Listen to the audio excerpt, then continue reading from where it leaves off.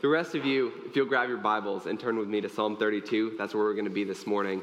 If you don't have your Bible, just follow along. It'll be on the screens here. Psalm 32, a maskil of David. Blessed is the one whose transgression is forgiven, whose sin is covered. Blessed is the man against whom the Lord counts no iniquity, and in whose spirit there is no deceit. For when I kept silent, my bones wasted away through my groaning all day long. For day and night your hand was heavy on me. My strength was dried up as by the heat of summer. I acknowledged my sin to you, and I did not cover my iniquity. I said, I will confess my transgression to the Lord, and you forgave the iniquity of my sin. Selah. Therefore, let everyone who is godly offer prayer to you at a time when you may be found. Surely in a rush of great waters they shall not reach him. You are a hiding place for me. You preserve me from trouble. You surround me with shouts of deliverance. I will instruct you and teach you in the way you should go. I will counsel you with my eye upon you. Be not like a horse or a mule without understanding, which must be curbed with a bit and a bridle, or will not stay near you. Many are the sorrows of the wicked, but steadfast love surrounds the one whose trust is in the Lord. Be glad in the Lord and rejoice, O righteous, and shout for joy, all you upright in heart. Some commentators argue over the place where Psalm 32 occupies in Scripture. They argue and they wonder about what are the situations, what are the instances that are happening in David's life at that time.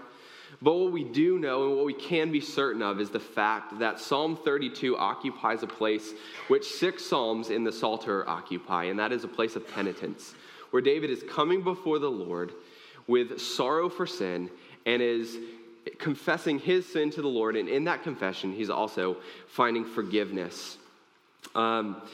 Some commentators would postulate that Psalm 51 is immediately preceding Psalm 32 in order of writing, where David has his sin with Bathsheba, and he confesses that to the Lord, and he brings it to the Lord after Nathan the prophet confronts him, and at that point he writes Psalm 32 because there's this line in Psalm 51 that says, therefore I will instruct sinners and lead them toward you in confession.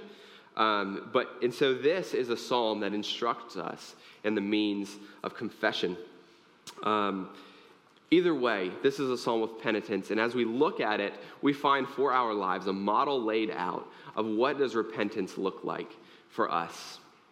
The Puritans wrote that the Psalter was a medicine cabinet for the soul, that it was a well-stocked medicine cabinet.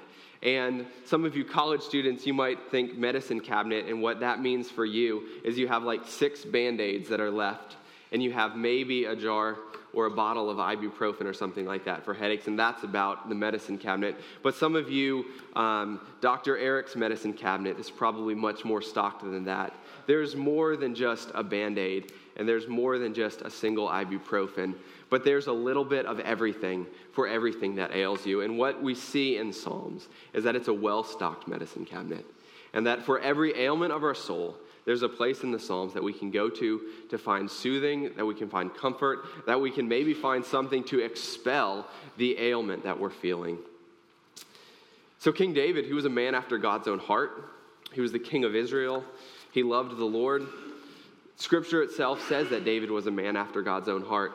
But yet, for all of us, we know that King David had one glaring sin, one thing that really stood out, a huge mark against his character, and that was his sin with Bathsheba, where at the time when kings should be going to war, David chooses to stay home. He is on the roof of his house, and he looks out, and he sees a woman, and he says, I desire that woman. And he committed adultery with her. As a result of the adultery, she is pregnant. He calls her husband home from battle and tries to cover his sin in that way. Uriah won't go home to his wife because he says, how am I going to do that when the rest of the army is fighting? And so David comes up with the only good plan left. He says, fine, I'll kill Uriah. Therefore, my sin will never be found out. So he sends Uriah back to the battle with his own death sentence in hand. And later on, the news comes, your husband is dead. And David says, oh, that's really sad. Come and be my wife, to Bathsheba. And she comes, and she becomes his wife, and the child is born. But the thing displeases the Lord. The Lord is not pleased. David may have gotten away with sin, he may have gotten away with murder, but he doesn't get away without the Lord knowing what's going on in his heart. And in that vein, we come to a place like Psalm 32. I'm going to have just 3 simple points for you this morning. If you're the note-taking type, you can get them right up front, but then don't zone out, don't check out, but listen to what's going on. The first point is this, the description of blessing. The second, the antithesis of blessing. And then the third is repentance, the avenue to blessing. The description of blessing, it comes from the first 2 verses. It opens in a very familiar way. It says, blessed is the man, blessed is the man, blessed is the man. We would look at Matthew chapter 5, and we see in Matthew chapter 5 the same kind of thing being laid out, a blessing from God on a person. And Charles Spurgeon writes of these first verses that they are superlative blessing. That means they are the highest praise, the highest achievement that blessing can have. So that's what he calls them. He calls them superlative blessedness, that their highest element is the happiness of heaven. So that would ask us just who is the one that receives these blessings, and it lays it out for us very clearly. Who is the one who is made happy? Who is the one who is made blessed? Because the word blessed, by definition, in Webster's dictionary means divinely or supremely favored, and also it means blissfully happy and contented. And I think that's probably something that all of us would strive for. We desire a heart-level happiness that is just blissful, that says we want the happiness of heaven. We desire that. So what is the means, or who is the person that it is that receives these things? The Hebrew word esher, that the ESV translates here as blessed, can also be translated as happy. It's an interjection that catches our attention and that needs to make us dwell on what's going on. Who is this happy person? In a few months, students will show up to your homes, they'll show up to church, they'll show up somewhere with a treasure in their possession, and this treasure is their yearbook. And they'll look through that yearbook and they'll find every single picture of themselves, and they'll comment on, is this a good picture? Is that a bad picture? I didn't even know they took that picture. And then, inevitably, after they've found all of their pictures and all of their friends' pictures, and they've dwelt on just the glory that is happening before them in this yearbook, they're going to turn the page, and they're going to get to the section that has all the superlatives, right? Some of you right now are thinking, oh yes, most athletic in high school, that was me. Prom queen, that was me. Best smile, that was me. And so your students will be doing the same thing.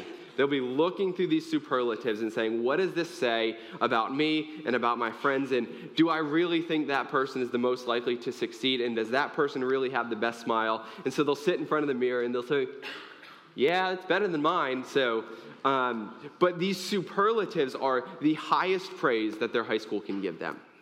You are the most likely to succeed. You are the most likely to brighten someone's day. You have the best smile. It's going to be the who's who of high school, the who's who of middle school, the who's who of the junior high. And Psalm 32 opens with the who's who of God's economy. Who is blessed and who is happy in God's economy. And it gives us 4 pictures of this. The first picture is the first one, being forgiven. Blessed or happy is the man, is the one whose transgression is forgiven. The first blessing that David talks about is not the blessing of the one who's perfect in every way, because then we would never experience that blessedness. But the first blessing that David talks about is the one who is forgiven. We would be in error to just read this as simply a God saying, I forgive you, and moving on. Because this facilitates us, or it necessitates us looking much deeper at this text. The cost of forgiveness necessitates a greater emphasis. Transgression means to break a law. And in Scripture, transgression means to break God's holy law. We, by crossing over, by breaking God's law, we have made ourselves to be transgressors because we have done what is transgression. We have proven through our actions who we are. But this transgressor in Scripture, he's not labeled simply by transgressor. He's rather labeled as being forgiven. The Hebrew word for forgiven translates as taken off or taken away. I think in one of the greatest books in Christendom history, is the book, The Pilgrim's Progress. And John Bunyan writes this book, and he tells of a dream he has of one man's journey from the land of destruction to the city of righteousness. And this man's name is Christian. It's a really original title for this man, and his name is Christian. And the book opens as Christian is walking through the fields near his home. And it says he has a book in his hand and a great weight on his back.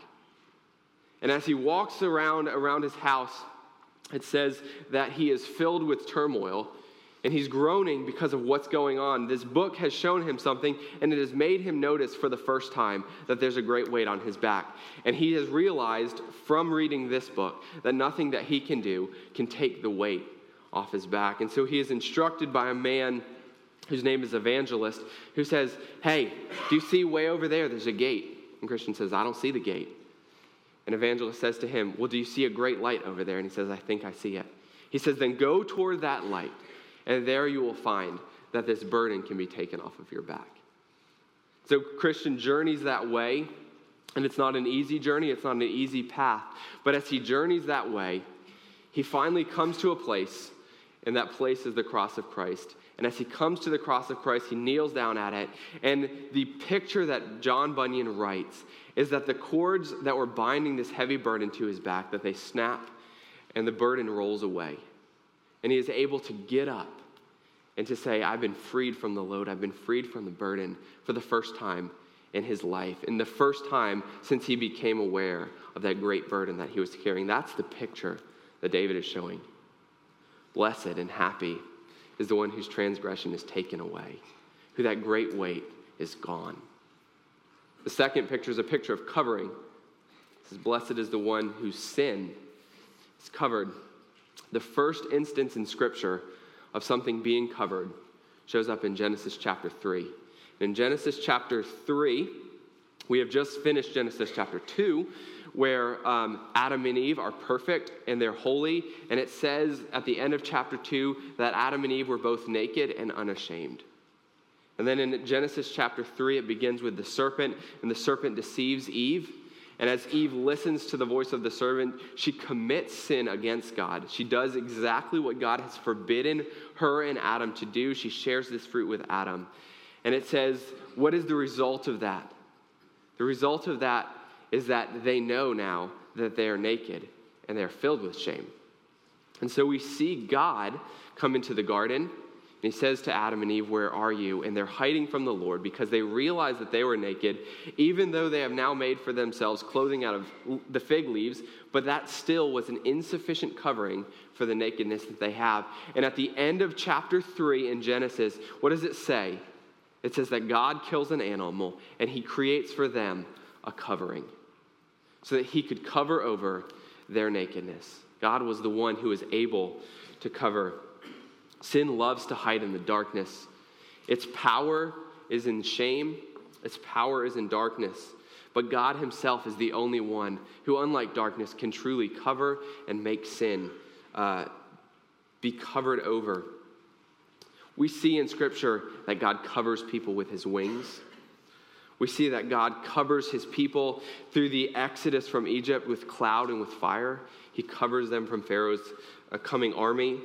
We see the depths of water covering over sin. Listen to Micah 7:9. It says this: "He will again have compassion on us.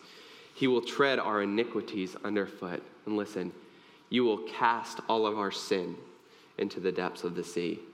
That's a covering that is difficult for us to comprehend. My son Calvin loves the sea. He watches that show Octonauts all the time. And he's continuously asking me this question: "Dad, what's your favorite animal that lives in the midnight zone?" Now, truth be told, I didn't really know there was a midnight zone until Calvin told me about the midnight zone. And so I just choose colossal squid all the time because it lives there apparently, and it's a satisfactory answer for Calvin. But when you begin to think about the depths of the sea, where darkness is what reigns supreme, where there's no light at all, where the pressure is so intense, we don't even begin to plumb the depths of the sea and comprehend what's going on down there. That's what God is saying about the covering that he creates for sin. It's no longer anything at all. The third picture that we see is of iniquity uncounted. Blessed or happy is the one who is iniquity, against whom the Lord counts no iniquity. The definition of iniquity is to turn aside from something from its intention, to bend or to pervert. We are people that are quick to turn after our own ways. We pervert gifts that have been given to us by God. We misuse liberty. We take what God has created and we use it for ourselves instead of for what God intended. Adam and Eve took the gift that God had given them, the Garden of Eden, this beautiful life that he had given them, and they said, but this serpent says we could be like God. We could know good and evil. We want to know those things. We want to understand, and in that, iniquity and sin happens. Nearly every time that iniquity occurs in the Old Testament, very close to it shows up our need for forgiveness or a description of atonement. So Scripture is making the point that our very nature, one that is iniquitous from birth, has a need for that nature to no longer be counted. And what we see in Scripture is the seed of justification through the Old Testament, where it would say that God is the one who makes sinners righteous. Because when a Hebrew family would come to the temple to atone for their transgression, what would they do? They'd bring an animal as a sacrifice, and as they brought that animal, they would lay their hands on it, they would confess their sins and place this on the animal, and then what would they do? They would kill the animal. And does killing the animal destroy their own sin? No, but through faith in Christ and what God had passed on to them, they were saying, this animal is bearing my transgression, it's bearing my iniquity, and because of this animal has died, therefore this sin has been atoned for. Alistair Begg says the same thing in his sermon on Psalm 32. He went on to show how David was one who was in need too of a sacrificial covering for his sin, how the cow or the sheep or the goat or the dove, that in and of itself could not atone for sin, but Christ in faith, David laying his hand on this animal and saying, this animal is going to die, is going to give its life in my stead, that his transgression, that his iniquity would be covered. Psalm 130 verses 4 and 5 says this, if you, O Lord, should mark iniquities, who could stand? But there is forgiveness with you, that you may be feared. The iniquity, the turning away, the perversion of what is good and right must be atoned for. That debt needs to be reconciled. And so the price for that atonement must be paid. Psalm 65 says this, when iniquities prevail against me, you, Lord, atone for my transgression. Isaiah 53 says this, all we like sheep have gone astray. We have turned every one to his own way, and the Lord has laid on him the iniquity, the turning away, the perversion of what is good and right of all of us. Isaiah 53 gives us a picture of a lamb, which is the picture of a sacrifice for our sin. But initially it puts us in the place of the sheep, right? Verse 6 says, we're like sheep, we have gone astray. And then later on, it flips that paradigm, and it shows us Christ Jesus, who became for us a lamb, the one who took the penalty that we deserve. Then the fourth picture of blessedness is this. It's a spirit without deceit. This is a confusing picture because we've previously been looking at things that are obviously blessings from the Lord. Sin covered, iniquity atoned for, and transgression forgiven. But then we get to this one, and it sounds almost as though it's something that we are doing. The spirit without deceit. This really does have the possibility of sounding like something that we do. But this is actually something that only God's Spirit can truly create within us. If we were to link this to Psalm 51, if we were to link Psalm 32 and 51 together in this vein of penitential psalms, what would we hear David say except this? Create in me a clean heart, O God, and renew a right spirit within me.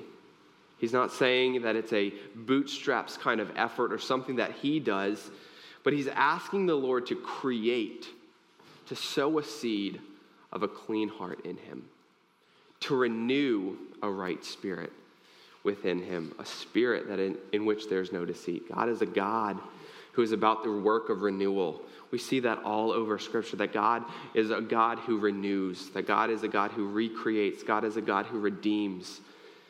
And what God does for our spirits is he recreates it within us a right spirit.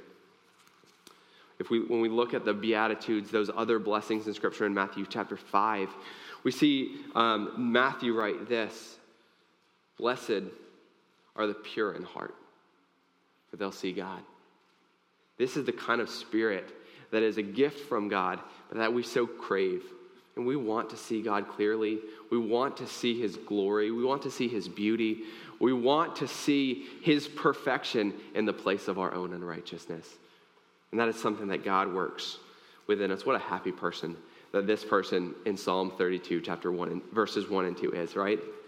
He's forgiven. His sin is covered. His iniquity is atoned for. The Lord creates in him a clean heart. When David experiences forgiveness, this is what he gets to write.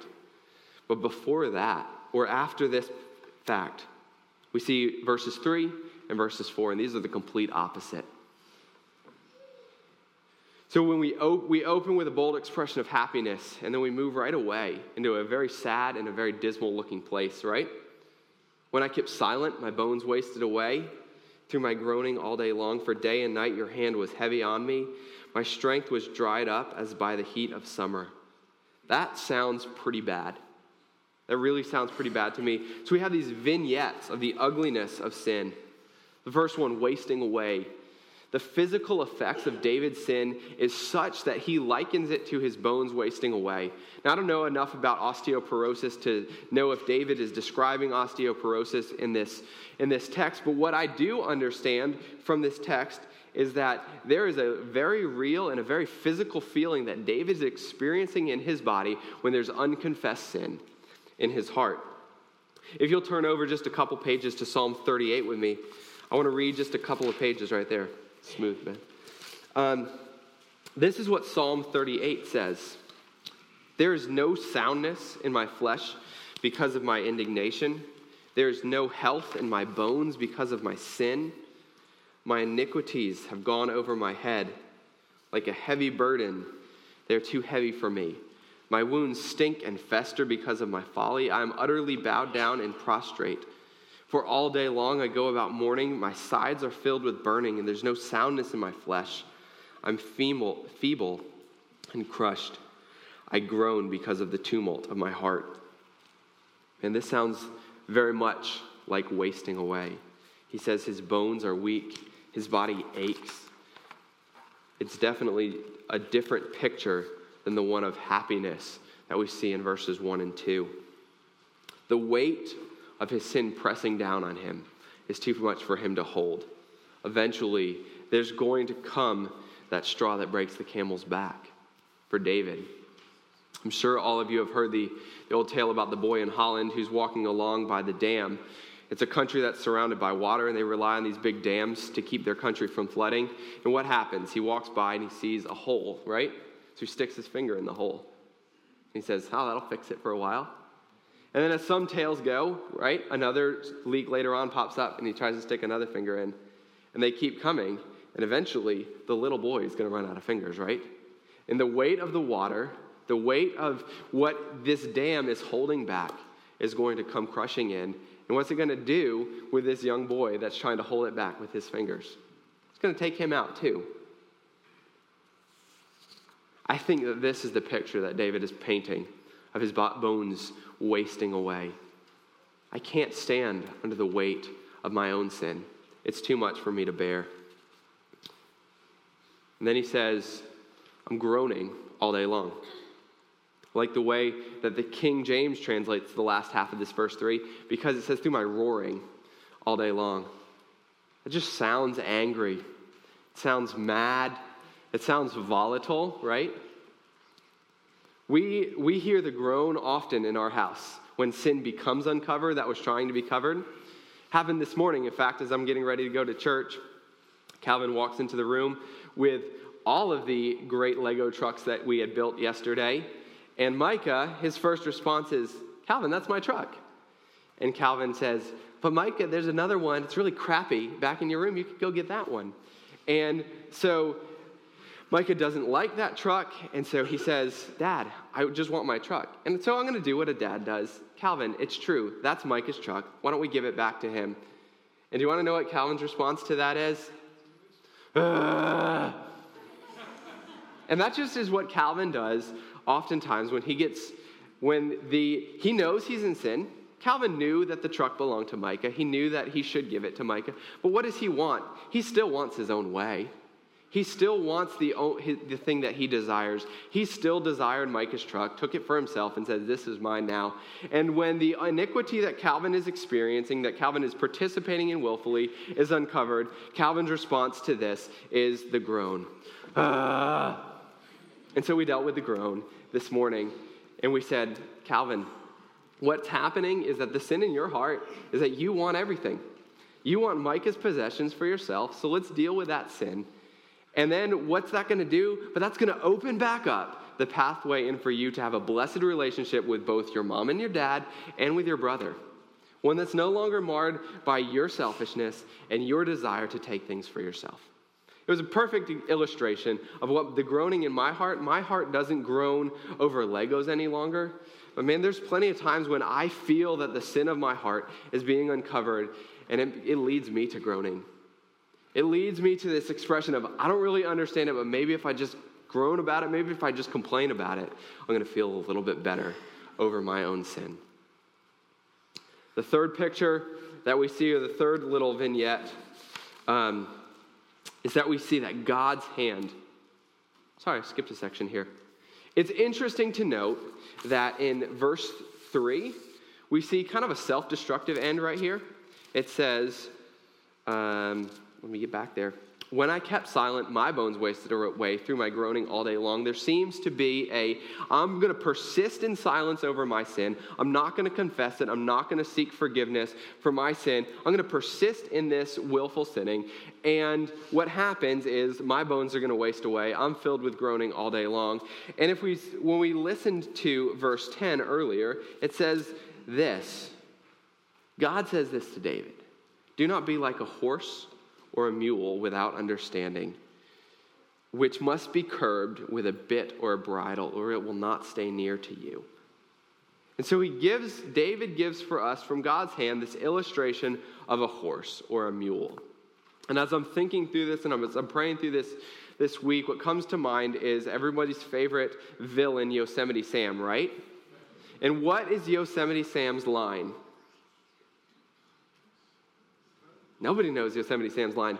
Yosemite Sam's line is, when I say whoa, I means whoa, right?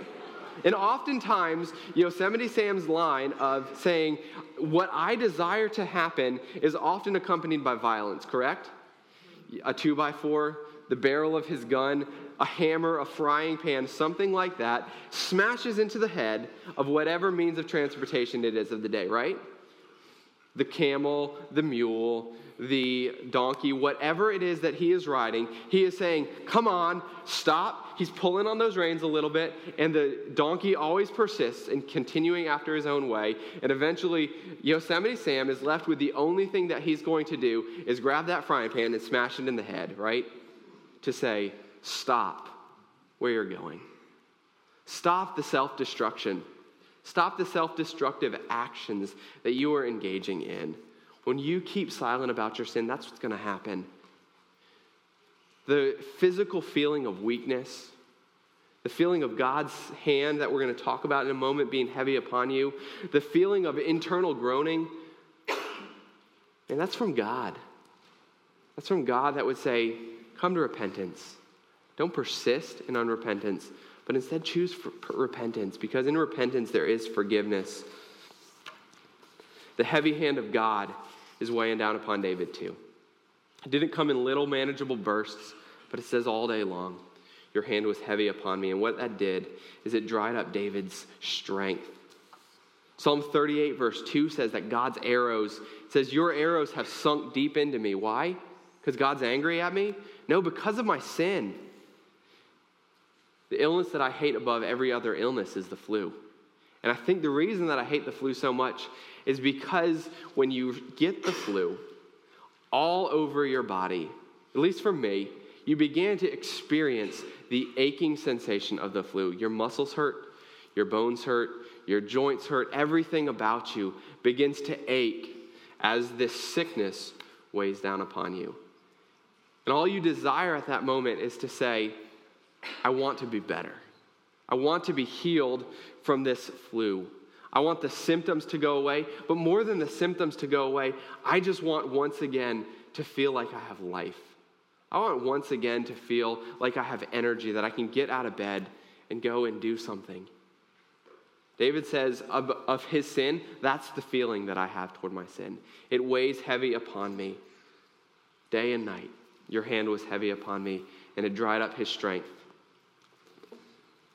Another illustration from Pilgrim's Progress, as Bunyan is walking Pilgrim along the path to the celestial city, it says that as Pilgrim is walking along the road, he accompanied by two friends, all of a sudden he falls into something called the Slough of Despair. And here is the conversation that happens after a man named Help comes and pulls him out. Help says this, "Why did you not look for the steps?" Christian said, "Fear followed me so hard that I fled the next way and fell in." And then Help says, "Give me thy hand." So he gave him his hand, and he drew him out and set him upon sound ground and bid him go his way. Then I Christian, stepped to him that plucked me out and said, "Sir, wherefore, since this place is the way from the city of destruction to the gate, is it that this place is not mended, that poor travelers might go there with more security?" And he, Help, said unto him, "This miry slough is such a place as cannot be mended. It is the descent whither the scum and filth that attends conviction for sin doth continually run, and therefore it's called the Slough of Despond. For still, as the sinner is awakened about his lost condition, there arises in his soul many fears and doubts and discouraging apprehensions, which all of them get together and settle in this place. And that is the reason of the badness of this ground." There's a place of despondency and of weightiness where it feels like you're sinking in quicksand, that you're sinking in mud and cannot get out. God's heavy hand is one that would bode judgment and bode destruction for an unrepentant and silent sinner. Romans tells us the wages of sin is death. But then Psalm 32 doesn't leave us in despair, because what it does is it closes with a couple of simple verses about how in the world do sinners receive blessing and joy from the Lord.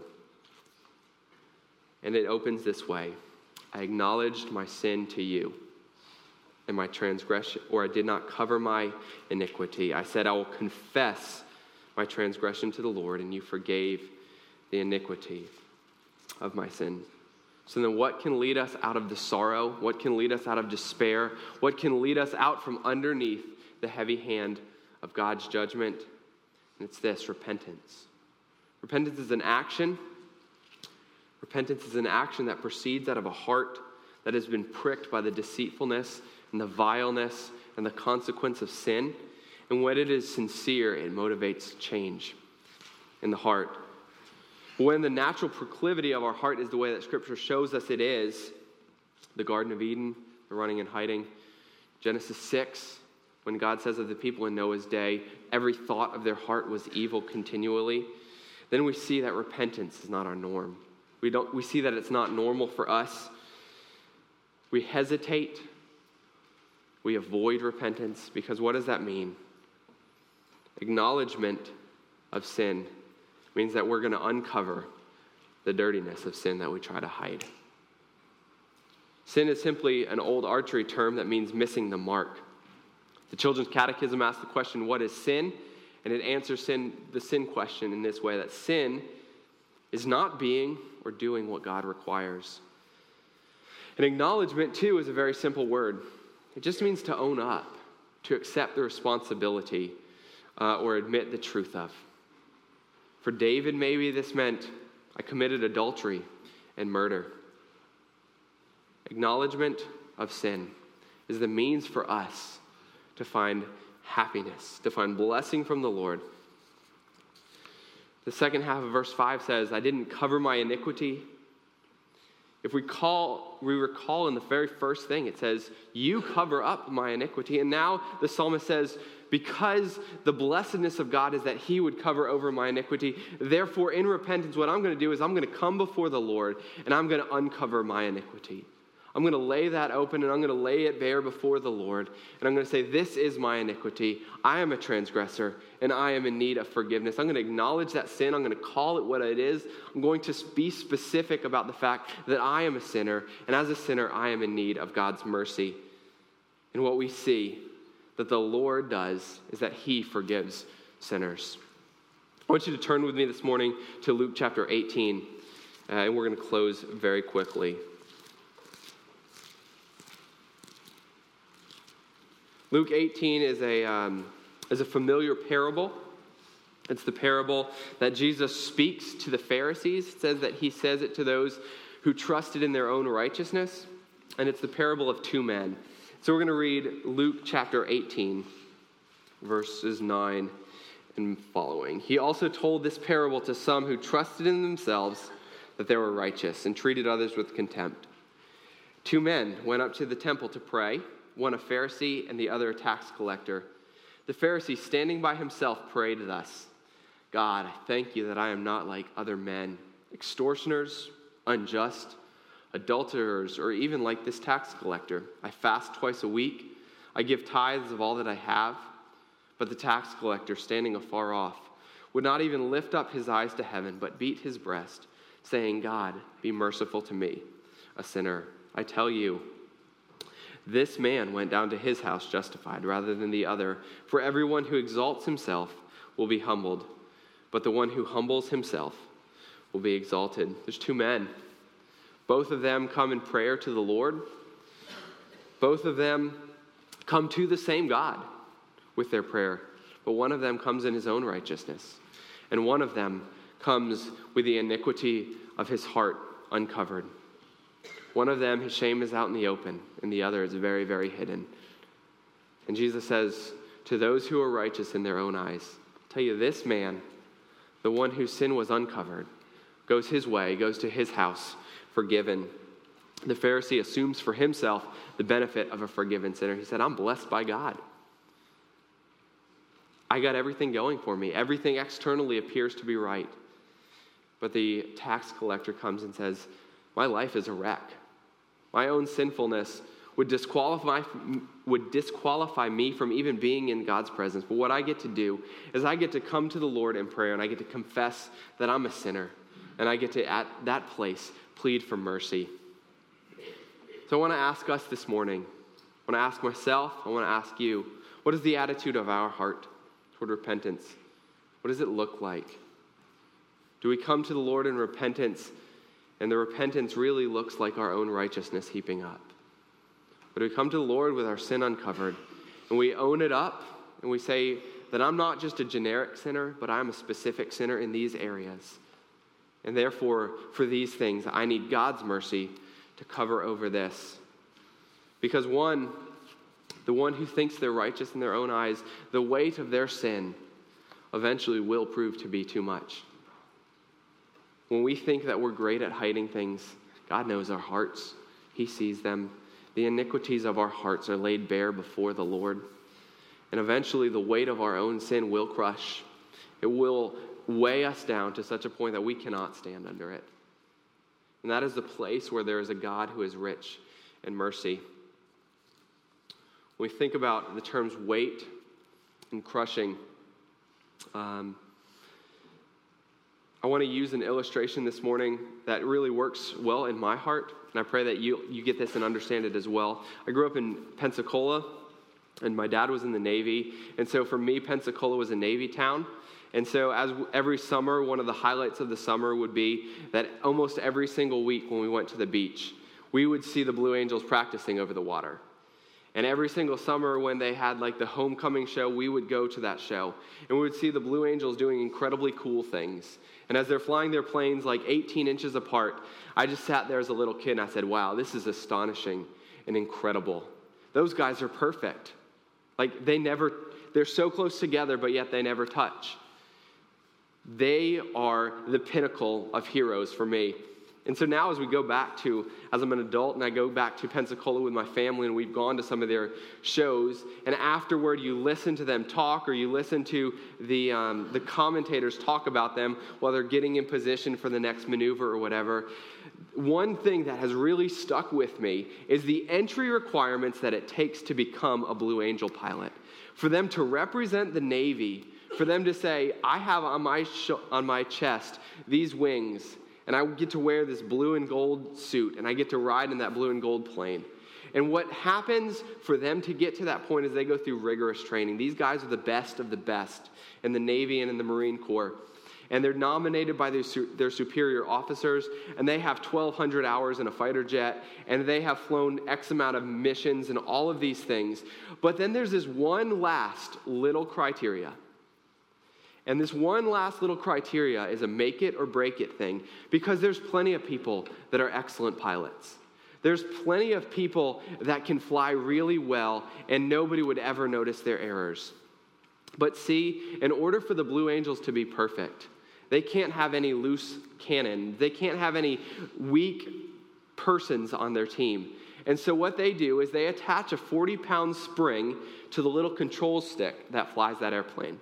So instead of it being like 1 or 2 pounds to move this thing around, it's now 45 or 50 pounds for them to move the stick around and fly this plane, because you don't ever want to be driving around just like we do in your car and all of a sudden have a muscle twitch, because what that muscle twitch at 700 miles an hour is going to do is throw you into another plane, right? So for the Blue Angels to be perfect, the last thing that they have to do is they go into the gym with the doctor for the Blue Angels, and the doctor for the Blue Angels hands them a 45-pound weight. And he says, hold this in a curl for 45 minutes, and you can't waver, and you can't get tired.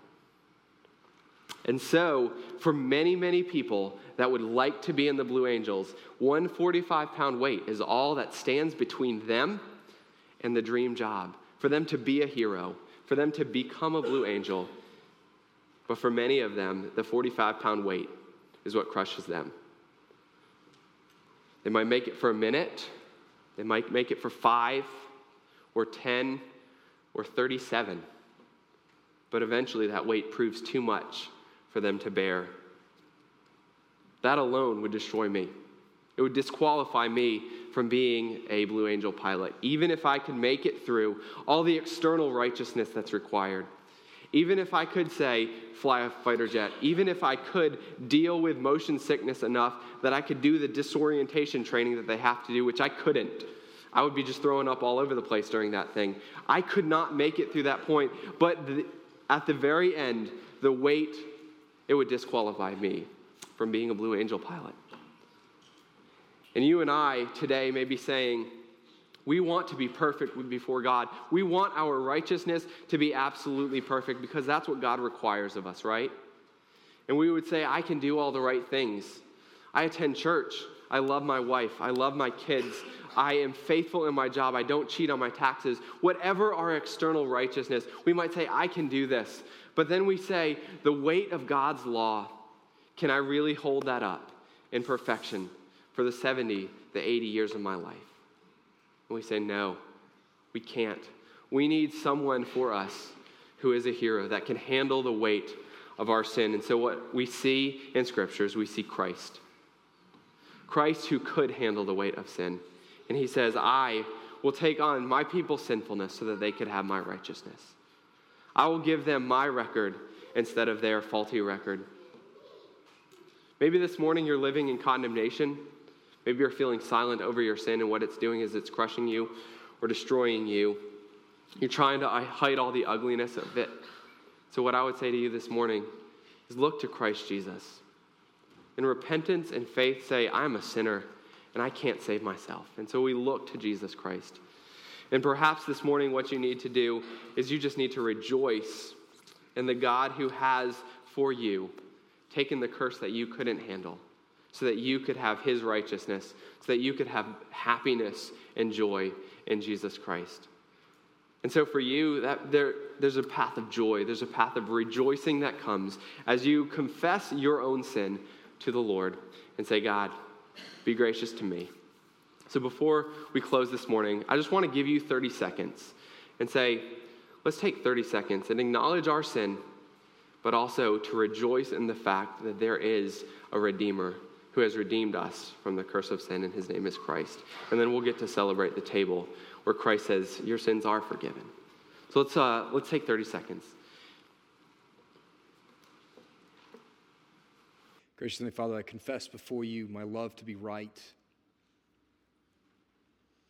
I confess before you my desire to always have everyone see me as righteous and wise and the bearer of perfect truth. Lord, forgive me for being so unwilling and so slow to bear my sins before you, my unrighteousness before you, to confess my need of you. Gracious Heavenly Father, we thank you, though, that there was one who was truly perfect, who came to bear those sins, to take them upon himself, to die and pay for those sins, the wrath that they deserved, and to give us his righteousness that Ben was just talking about. We thank you for how the body of Christ, which was broken to take the wrath that we deserved, how that's represented in the bread this morning, and how your blood which was shed to make us righteous and to cleanse us before you and to make us pure so that we are forgiven, so that our iniquities are not held against us, and to give us a new heart, how that's represented in the blood, in the wine, and the juice this morning. Gracious Heavenly Father, we lay aside the simple bread and the simple juice, the simple cup, and we ask that you would give us great grace as we experience once again your incredible forgiveness, your blessing, the superlative blessing that is ours in Christ Jesus. We ask this in Jesus' name. Amen.